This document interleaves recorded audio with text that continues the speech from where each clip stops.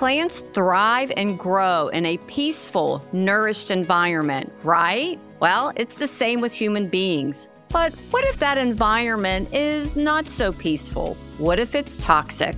Welcome to Coffee Break, breaking the cycle of bullying in healthcare, one cup at a time. In this podcast, you'll get practical, evidence-based strategies to help you cultivate and sustain a healthy and respectful work culture by tackling an age-old problem in healthcare, bullying and incivility.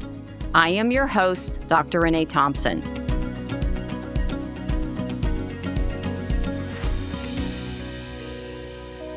Hi, everyone. Welcome back to another episode of Coffee Break, breaking the cycle of bullying in healthcare, one cup at a time. I am your host, Dr. Renee Thompson, and it's really good to be with all of you today. I'm excited for today's chit chat because we'll be talking about retention.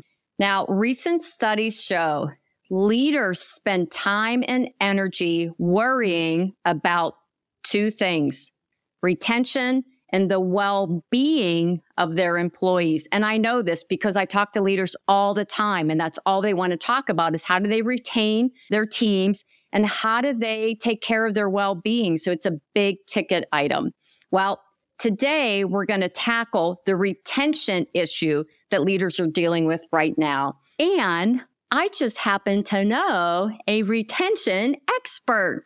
I'm thrilled to welcome to Coffee Break today's guest, Kara Saletto, President and Chief Retention Officer of Magnet Culture.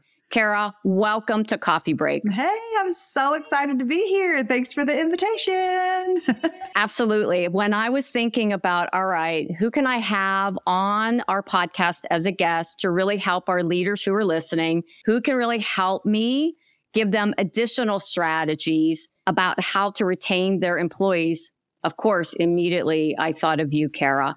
And just to give you a little bit of information about who Kara is a workforce thought leader and keynote speaker. She works with organizations to reduce unnecessary employee turnover by bridging generational gaps and making managers more effective in their roles.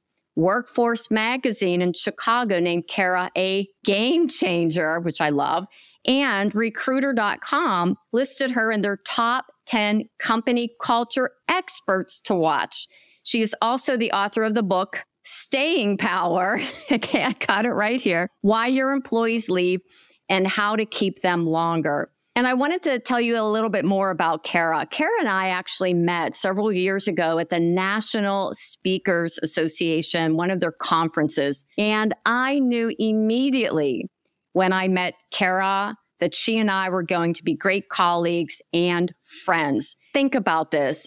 I am all about cultivating a healthy work culture. And the work that Kara does to help leaders know how to retain their employees fits so well with what we do here at the Healthy Workforce Institute. So it was an immediate connection. So I'm really excited to have you here, Kara. And can you just tell us a little bit about yourself and maybe how you became such an expert on retaining talent, especially in today's new work world? Absolutely. And first, I have to give you kudos for being the expert in your space. And I was just telling this workforce exchange group that I run yesterday, I was telling them, you've got to follow Renee Thompson. And yes, so they do. The feeling is mutual. I just think you're brilliant. And I'm glad to collaborate on this and other things with you as well, friend.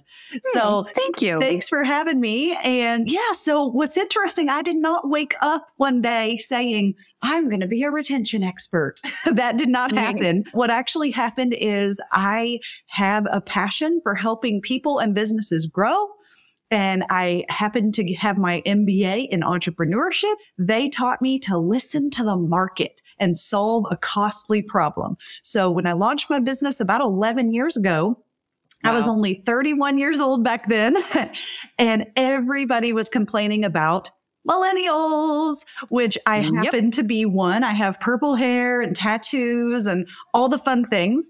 And so I said, well, if I'm only 31 years old, how do I have credibility to talk to these leaders, some of whom were twice my age, and try to help them be better leaders? So I said, I can help bridge the gap, because I was one of the oldest millennials, or I am one of the oldest millennials. And yet I had worked for more than 10 years by the baby boomer and Gen X expectations and standards. And I had learned to play that game and show up the way they wanted me to show up. But yet I was very wired like a stereotypical millennial was. And so I was kind of caught in the middle. A few years into that, a coach of mine said, it's going to be tough to only do generational work because there's no line item on the P&L, or the budget for bridging generational gaps. And she asked me, what's the business problem you're solving when you do this generational work? And I said, well, if leaders don't understand their people, the people are going to quit. So really, we are helping reduce unnecessary employee turnover.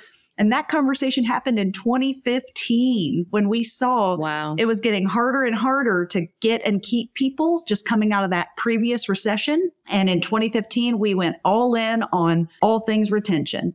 Why do people leave? Why do people stay? People of all ages, different mindsets. What are the different motivators and incentives? All the things. And so for years now, I've been eating, sleeping, breathing, retention, and just trying to solve the problem for organizations all around the country. That is such wise, almost accidental advice. There you were focused on generations, and in particular, people complain. They really do about the millennials. They stereotype them. They overgeneralize. And there you were taking a step back. You had somebody say, where's the line item for this? How do we actually budget this? And you realized that generations and understanding that was really a strategy per se, or one of the issues under the umbrella of retention. That's it. That's how we think of it today. The problem's retention. Yeah. So we actually call it the retention umbrella. And then we have different kind of pillars and different strategies that fall under that, including bridging generational gaps is just one piece of what we do today. A lot of it has to do with leadership development, just creating better leaders and giving them the skills to be successful. And even onboarding is its own whole other pillar, because as you know, that new hire experience, when people come into your work world, it is critical to get that right. And so we have found other big pillars under that retention umbrella that have to be strong and in place and properly maintained in order to get the results they want. Yeah, so well said. And one of the things that I really appreciated about you, and I want all of you who are listening right now to know that Kara does not just serve leaders in healthcare. She serves a much wider audience. Kara, you're not a nurse to my knowledge, are you? No, never been a nurse. No, not a nurse. However, I think we can really learn strategies from people outside of healthcare, because some of your clients are healthcare clients. I know you do work with healthcare clients. Yeah, in fact, more than half of our clients are in healthcare across the continuum of acute and post-acute and all different spaces. But I purposefully, Renee, people have said to me, you should just focus on healthcare. And I said, no, because I don't want to get healthcare blinders on and think this is how we do it in healthcare. So I still serve manufacturing, construction, agriculture. I've got an engineering firm that's a client, all different groups. And I love seeing that, because when healthcare complains about scheduling problems, right? And we got to have 24/7, 365 coverage. Well, so does a manufacturing plant if they're running 2-3 shifts, and, they also have scheduling issues. And sometimes I can talk to them about how they resolve those scheduling problems and bring the new best practices into my healthcare clients, which is great. So I do kind of specialize in the healthcare field, but I want to make sure that I do at least 25% of my work outside of that, so I don't get stuck in our ways, right? Well, that's exactly why you were the first person I thought of, because to your point, in healthcare, we can get very narrow-minded. We're so focused, because you know this about me, Kara, we don't go outside of healthcare. Right. We stay right in this lane. I always say, pick a lane and stay in the lane. However, there are some topics Bullying and incivility could be one of them. Retention absolutely is one of them, where it makes sense to go a little broader. However, what I love about you and your work is that you have those other experiences that can actually then become a benefit to those of us who are working in healthcare. And we know right now retention is a top priority in healthcare, but it's a top priority in other industries too. So why would you say that retaining talent right now is more challenging today than when it was back in 2015 when you started doing this work? Yeah, so we have the 3 C's of the state of the workforce right now. It is choice. Everyone's hiring, so people have choices. It is comparison data, which is we now have access to how much money is everybody making in different roles and what's the workload like and what's the company culture like over there versus over here. You got all these websites, Glassdoor, Indeed, Fishbowl, all these different sites out there now that the employees are saying what it's like to be there, So the comparison data is huge and just didn't even exist or wasn't accessible 10 plus years ago. And the third is confidence. The risk tolerance the new workforce has. And it isn't just the young folks. It's kind of trickling up where people are saying, well, if they're demanding that, I'm going to demand that, And so the confidence factor has just changed the game where the employees know everybody's hiring and I'm a valuable asset. So I can go somewhere else if they don't do what I want or treat me the way I want or pay me the way I want, those types of things. So those are some of the overlying issues that have really changed, even just in the last 5 years. I would say those have exponentially increased, the choices, that comparison data, and the confidence levels. Now, do you see some of that playing out on social media too, where employees from a certain organization who might be looking to go somewhere else is posting things on social media to ask their colleagues? Just like I know myself, I was looking for somebody, a contractor, to build me a custom wall in my house. We're fairly new. We live in Tampa. We're fairly new to the Tampa area. I have no idea who would be a contractor. So I went on social media and I said, who's a good contractor? Do you think employees are doing that also? Oh, absolutely. There's also a ton of more transparency today, especially around pay and culture and benefits and things like that. And if you think about it, the generations who came before me, they were told you don't talk about 3 things: politics, money, and religion. Like, you just don't talk about that. You don't share that with your neighbors and extended outside the family. Even your family, you don't talk about it, right? To some extent. And so now what do you see all over social? Definitely politics and religion, right? And now we're seeing this push of transparency, particularly around pay, because with reports in the last 10 or 15 years showing the inequity of pay for people of color and women in particular, those 2 groups, along with others as well. But that has really come to the forefront of the lower pay that those groups are making compared to white men, for example, right, is the comparison that we have. And once those reports became known, it was the workforce's mission to overcome the inequities and to be more transparent. And I'll be honest, I'm not a fan of 100% transparency. Like, everybody should know what everybody makes. I'm not advocating for that at all. Agree. But I'm in your camp. Yes. Yeah. But we definitely need more transparency than there used to be, which was none of your business, and we knew that businesses were making all those decisions behind closed doors and didn't even have pay ranges in place or a pay philosophy about how they give raises. They only gave raises to the people who came and begged for them or asked for them and things like that. So I think a lot of good policies and good practices have come from that. But yes, to answer your question, social media has heightened the awareness, the access, the sharing of that information, maybe too much. We've kind of swung the pendulum a little too far in some ways, but I do think that's been a game changer, particularly this last just 10 years. And people didn't have access to that when they were 20 or 30 years old if you've been in the workforce a long time. Oh, when I first became a nurse, that was 31 plus maybe years ago. No. I had none of this. There was no question. I didn't know what you were paid from hospital A compared to hospital B, and there were no conversations about it. Right. It was, I did a clinical rotation in this hospital, in this department, and they offered me the position. So I took it. If you were lucky enough to get 2 job offers at the same time, that was the only way you knew who was paying more or where you could go to make more. Otherwise, you just took the offer that came in when it did, and you didn't have a clue. So I will say, I'm seeing that I heard somebody tell me, and I wish I could source it, but I can't. They said, comparison is the thief of joy.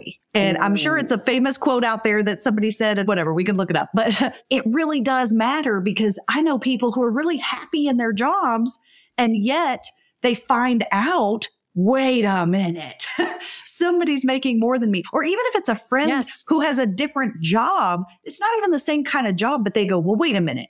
Their job is easier than mine and I get paid less, or whatever it is, right? Different comparison. But I have found that even in my own life, if I find out something about how much people are paid or making or whatever, my initial reaction is, wait a minute, that's not fair, and then I have to remember, I love what I do and I like what I make and I am fine with all of that, right? And not worry about the comparison. But it has caused a lot more issues than there used to be on that front, for sure. You're right. And beyond even just what somebody's getting paid, social media is a prime, let's just say, opportunity for that comparison syndrome to really escalate. And I know myself, I've been the same. How many likes somebody gets compared to what I get?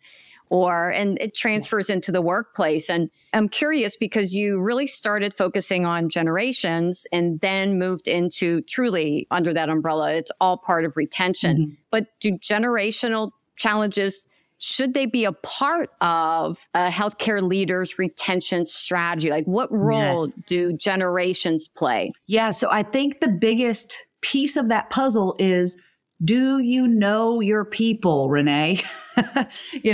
Do you know your people? Because as we get older, we tend to get more disconnected or become more disconnected from the front line in our workforce for several reasons. One reason is you're just older than they are. And so you have more experience and the slang is different. The access, the motivations, all these things are different. Also, older workers tend to then be on salary versus more younger workers are hourly. So then we have less flexibility. If somebody's kid or grandkid has a 2:00 kindergarten program, the person on salary will say, hey, I got a 2:00 program for my grandkid and I'll be back later. Where an hourly person is going to say, I can't be there.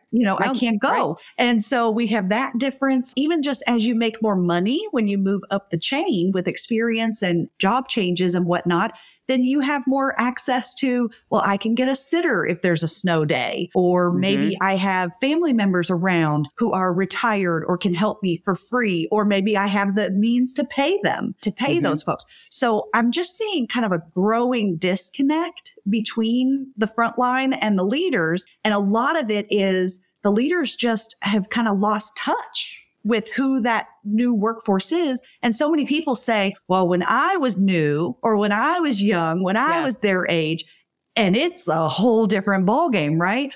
Glassdoor.com didn't exist back then. And the pay transparency movement wasn't happening. The technology, even just artificial intelligence and now ChatGPT and all of these things, those things didn't exist. And so, yes, it plays a part. I would say the biggest piece of retention from a generational standpoint is just don't make assumptions and don't even blanket the generations. Don't make generalizations, because it's more about a person's mindset, not necessarily the year they were born. We teach that all the time. It's not about birth year. It's about mindset. Because sometimes I meet people younger than me that are in their 20s or 30s. So they're a Gen Z or a young millennial, and they are an old soul. So they are like a baby boomer trapped in a millennial body, and they are completely different than me, where I am like, well, I should be heard and I should have flexibility and I need advancement and all these things that I wanted as a millennial. And they are saying, it's okay. I'll wait. I'll pay my dues. I respect my elders and I respect authority and all of these things that like, that's not how I am. That's not how I was raised. And so we can't judge people, but there is a reason that there are generational studies, and the reason the generational stereotypes exist is because of so many people fall into those characteristics, for example, or that mindset. Right. So leaders just have to be aware of it, and they have to be very intentional to avoid the disconnect and not become far away.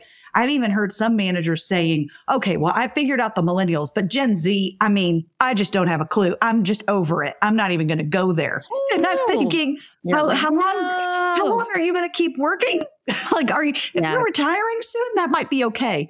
But Gen Z is now 25, 26 years old, and only more and more of them are coming. So you got to stick with the times. Well, and I'm sure a lot of our listeners right now are thinking about the fact that a lot of our leaders are young people. That too. And they're being asked to manage the older, experienced employees. Yes. However, Kara, the exact same things that you said, don't stereotype, So if you're a young leader, just because someone's in their 50s or 60s, doesn't mean that they're always going to follow that like baby boomer pattern.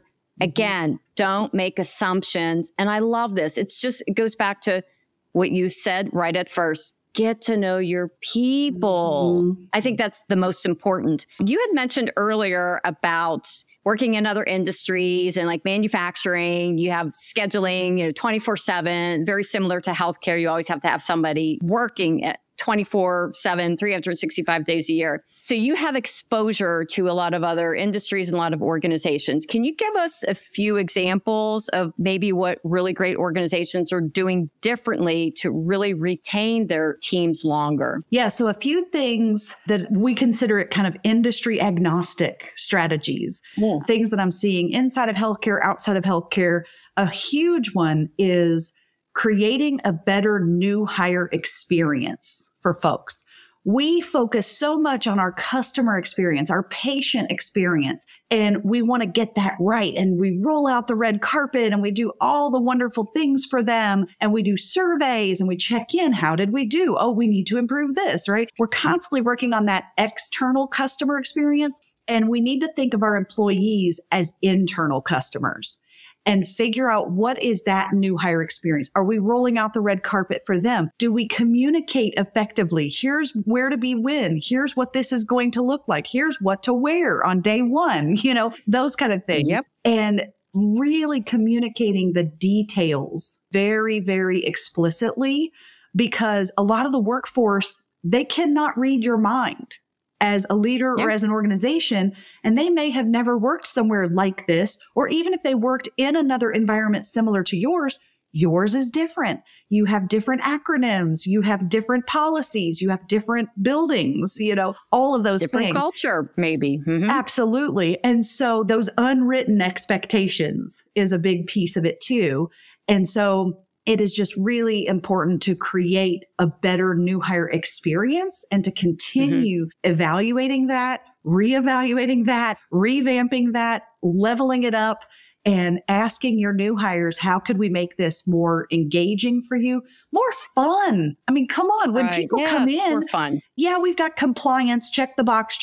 You got to watch this video. Well, why not hand them a Snickers and a Dr. Pepper, which happen to be their favorite snacks, while they watch the boring videos. And at least you ask them in the interview or maybe via text before their first day, hey, what's your favorite candy bar? That type of thing. And then when they have to watch the videos, you can say, well, here's a Snickers to make the time go faster or whatever, make sure they don't get hangry. Yeah.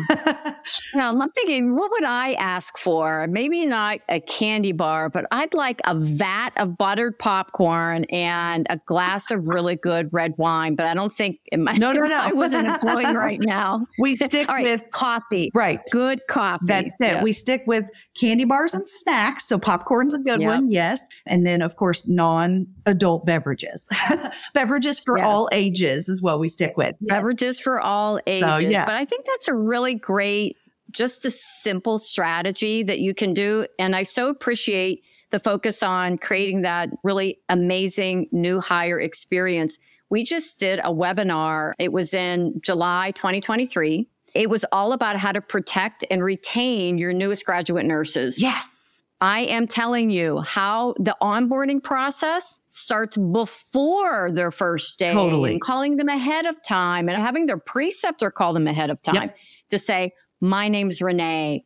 I'm going to be your preceptor. I'm so excited that you're going to be starting with us. I know you're starting Monday. Do you have any questions? You know where to go. That new hire experience starts even before they step foot in your organization to work, and how important that is. So I'm really glad to hear that that's one of your strategies too. Well, another piece of it. Okay, so let's go the other direction. Yes, onboarding starts before day one, but guess what else? Onboarding lasts months.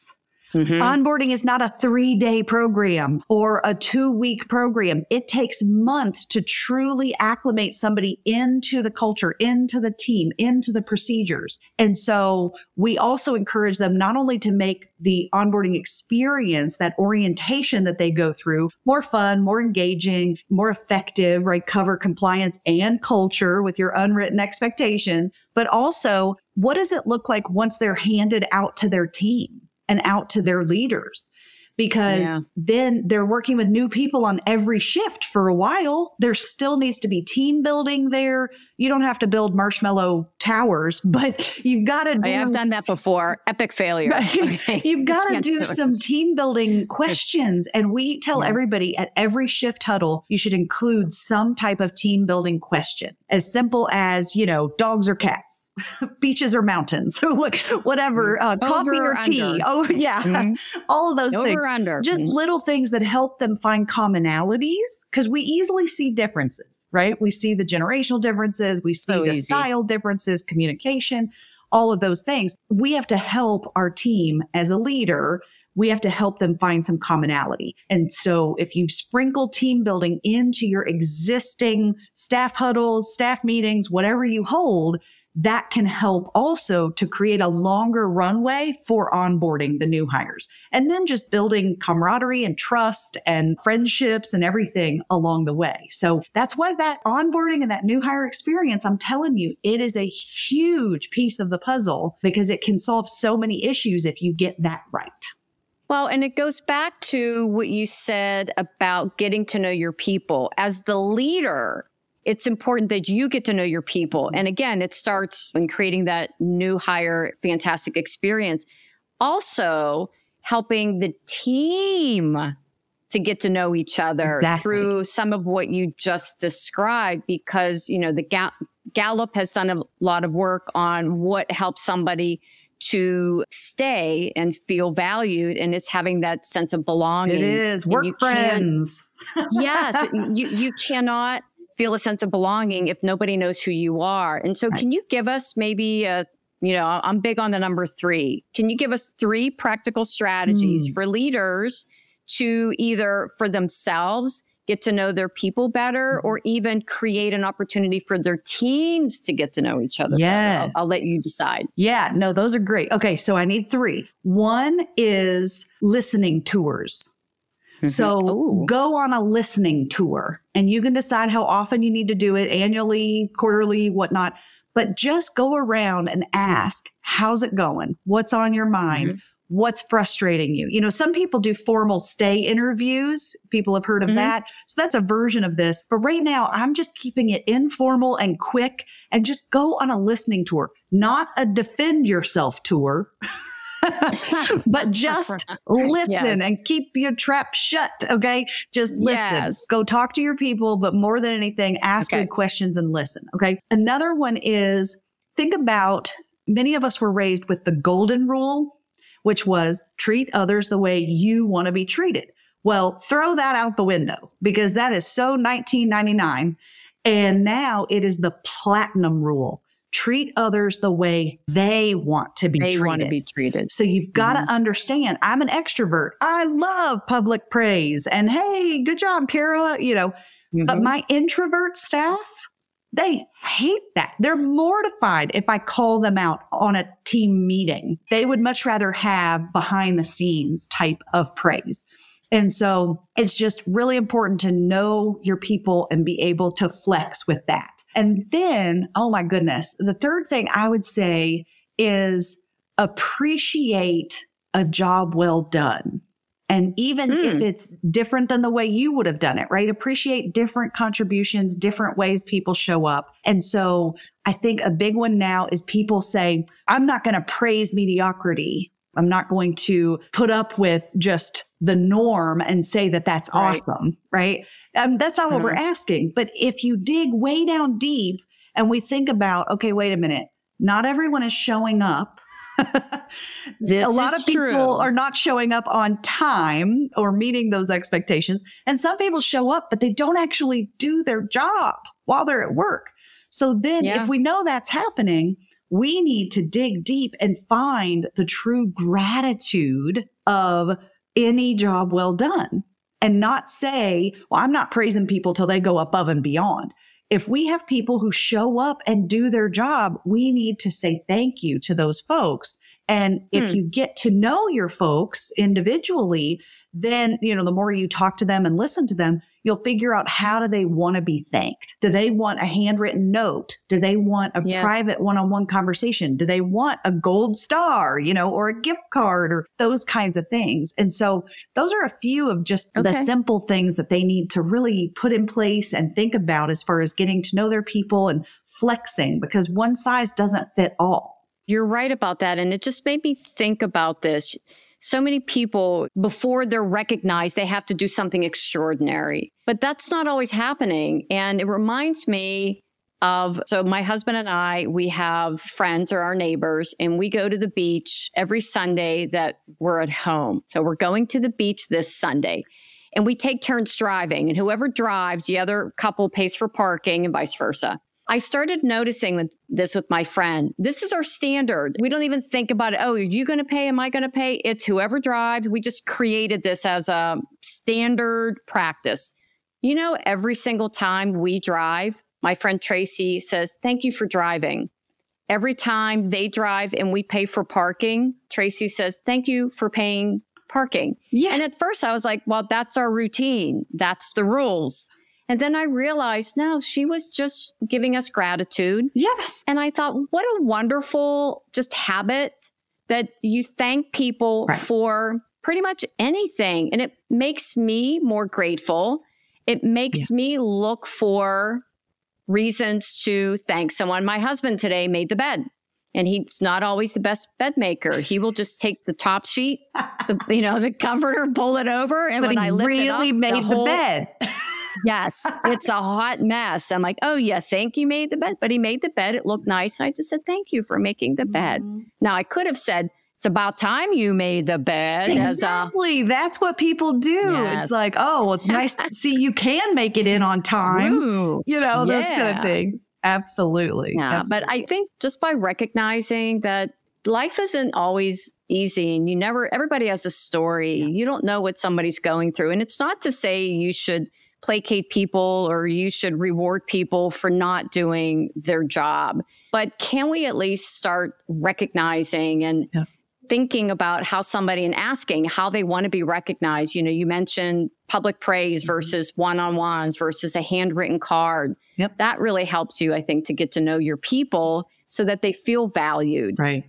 And that we even made a get to know you sheet for new hires. So when they come into our organization, it says, how do you like to be rewarded and recognized and those types of things? Where do you shop? What is your favorite candy and snack and things? So then we can be personalized in those rewards. It's really helpful. I think that's just, they're simple, they're relevant, and they don't cost a lot of money or take 27 spreadsheets to, figure it out. But as we start wrapping up, Kara, if you could recommend just one action, I'm all about that. What's one thing that you think leaders can do after listening to this to really get better at retaining, especially their new hires in particular? Yeah, I would say the one key is communicate your expectations. Because just because you've done something for a long time or the way you were raised was to be punctual and care about the way you look and the way you talk and the way you work and things like that, other people haven't always been raised with the same type of role models or the same examples, or maybe they worked in other environments where the expectations were just different. So I do find that communicating your expectations often overcomes so many gaps. I mean, I remember at my first job, it was a desk job at a healthcare organization, a healthcare association, actually. And I took off my shoes and walked to the copier barefoot. And I didn't think it was a big deal. What? We were carpeted office, right? But there were these other women at work that said, oh, she is so inappropriate and unprofessional. And they were labeling me like crazy. And it took another person who overheard them, because of course they didn't tell me. No. Another person came to me and said, hey, Kara, I'm pretty sure that people would respect the work you're doing because you're doing a great job if you kept your shoes on all day, the whole day. Oh my gosh. So it was heartbreaking for me to hear. I was so upset to know they were talking about me behind my back and everything. But as soon as the expectations were communicated to me, I changed my behavior. And then I brought in flats and I could wear those if I needed to. And it really bridged the gap because someone was willing to come communicate that unwritten expectation to me. Yeah, it was honesty and respect instead of judgment. You know, this is my world, judging you, gossiping about you, mocking. They may have mocked you for all you know, instead of, because I have so many stories where I've said, if somebody would have told me the first time, hey, Renee, I'm not sure you're aware of this, but blah, blah. I would have said, oh my gosh, I didn't know that. I didn't know that that was an expectation. And I guess I didn't think of it really in that way. But as a leader, it's making sure that you're clear on certain expectations. You can't sit there for 2 weeks and go through every single thing. But what's most important, especially in your department and how you run your department, the patients you care for, the clients you see, just to make sure that some of those, these are the most important, and layer that. Maybe start with a few of those critical. Yes, you have to wear shoes in the office. Healthcare, that's an easy one. That's in the regulations. Yes, my sister Tina, she's a nurse. Her shoes have never been in the inside of her house. They have always stayed in the garage. She has never walked in her house with her shoes on. And actually, I don't think any of her scrubs ever walked into the house either, because she would strip in the garage before she would walk in. So, well, thank you for that, Kara. Yeah. We're going to wrap up. I have 2 questions. I always ask this of our guests.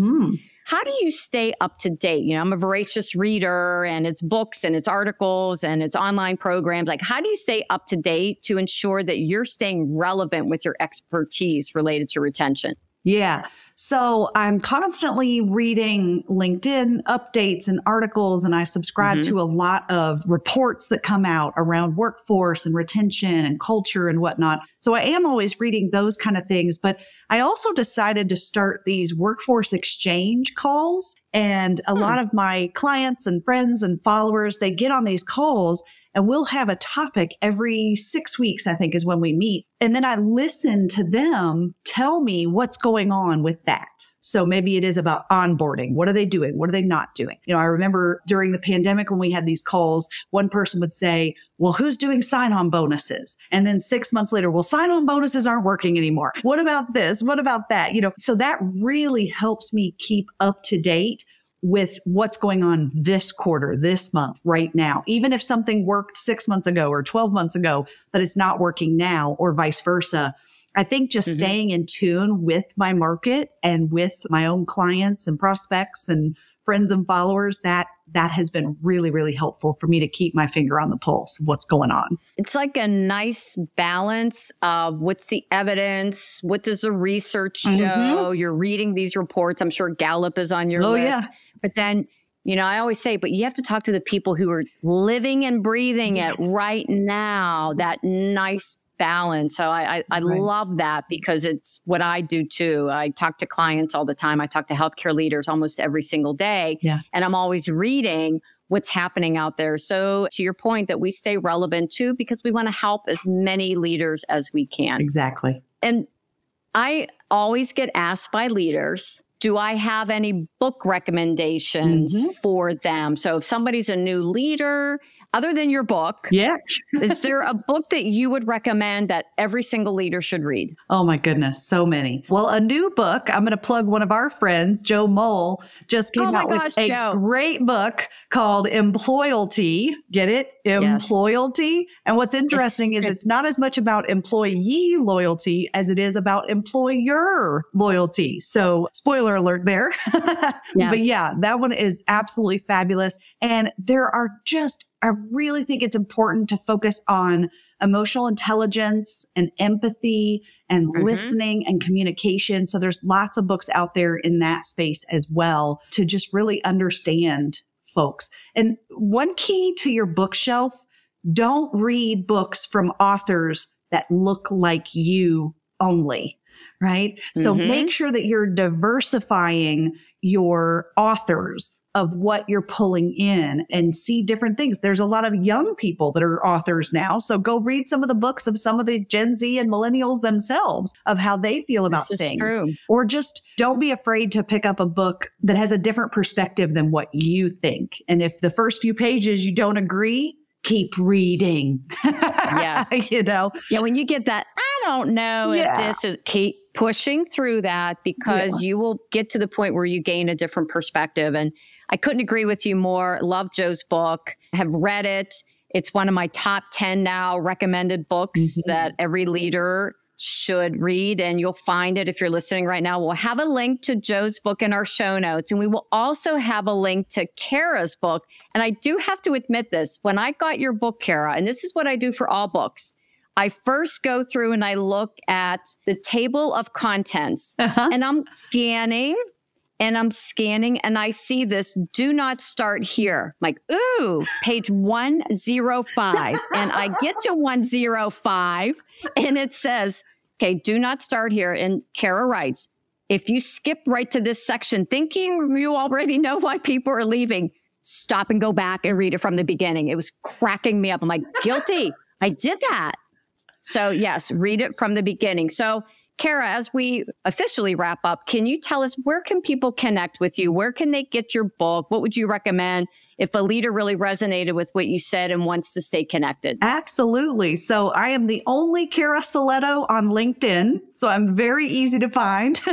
Yes. And our website, my company is Magnet Culture. Our website is wereduceturnover.com. And if you need any training programs for your leaders, that's what we specialize in, of focusing on reducing turnover by making those leaders more effective in their roles. So if you need any programs around training and development for your leadership, that's where I would go, is wereduceturnover.com, and reach out anytime if you've got questions or best practices you want to share or challenges you want to talk through. I would love to hear from you. Wonderful. And we'll have all of Kara's information in the show notes so that you can easily access her LinkedIn profile. You can get her copy of her book, and you can connect with her on her website. So, Kara, I just want to say thank you so much for being here. It's always a good day when I get to spend time with you, whether it's virtually like this or in person. We just saw each other at the National Speakers Association conference just a few weeks ago. And I said to Kara, will you be a guest on my podcast? And she's like,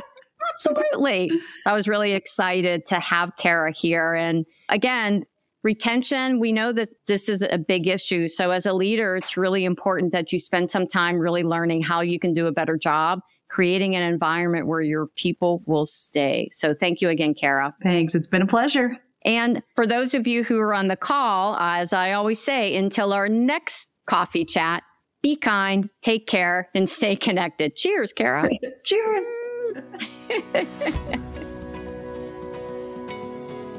Thank you for listening to Coffee Break, breaking the cycle of bullying in healthcare one cup at a time. If you found these practical strategies helpful, we invite you to click the subscribe button and tune in every other week. For more information about our show and how we work with healthcare organizations to cultivate and sustain a healthy work culture free from bullying and incivility, visit healthyworkforceinstitute.com. Until our next cup of coffee, be kind, take care, and stay connected.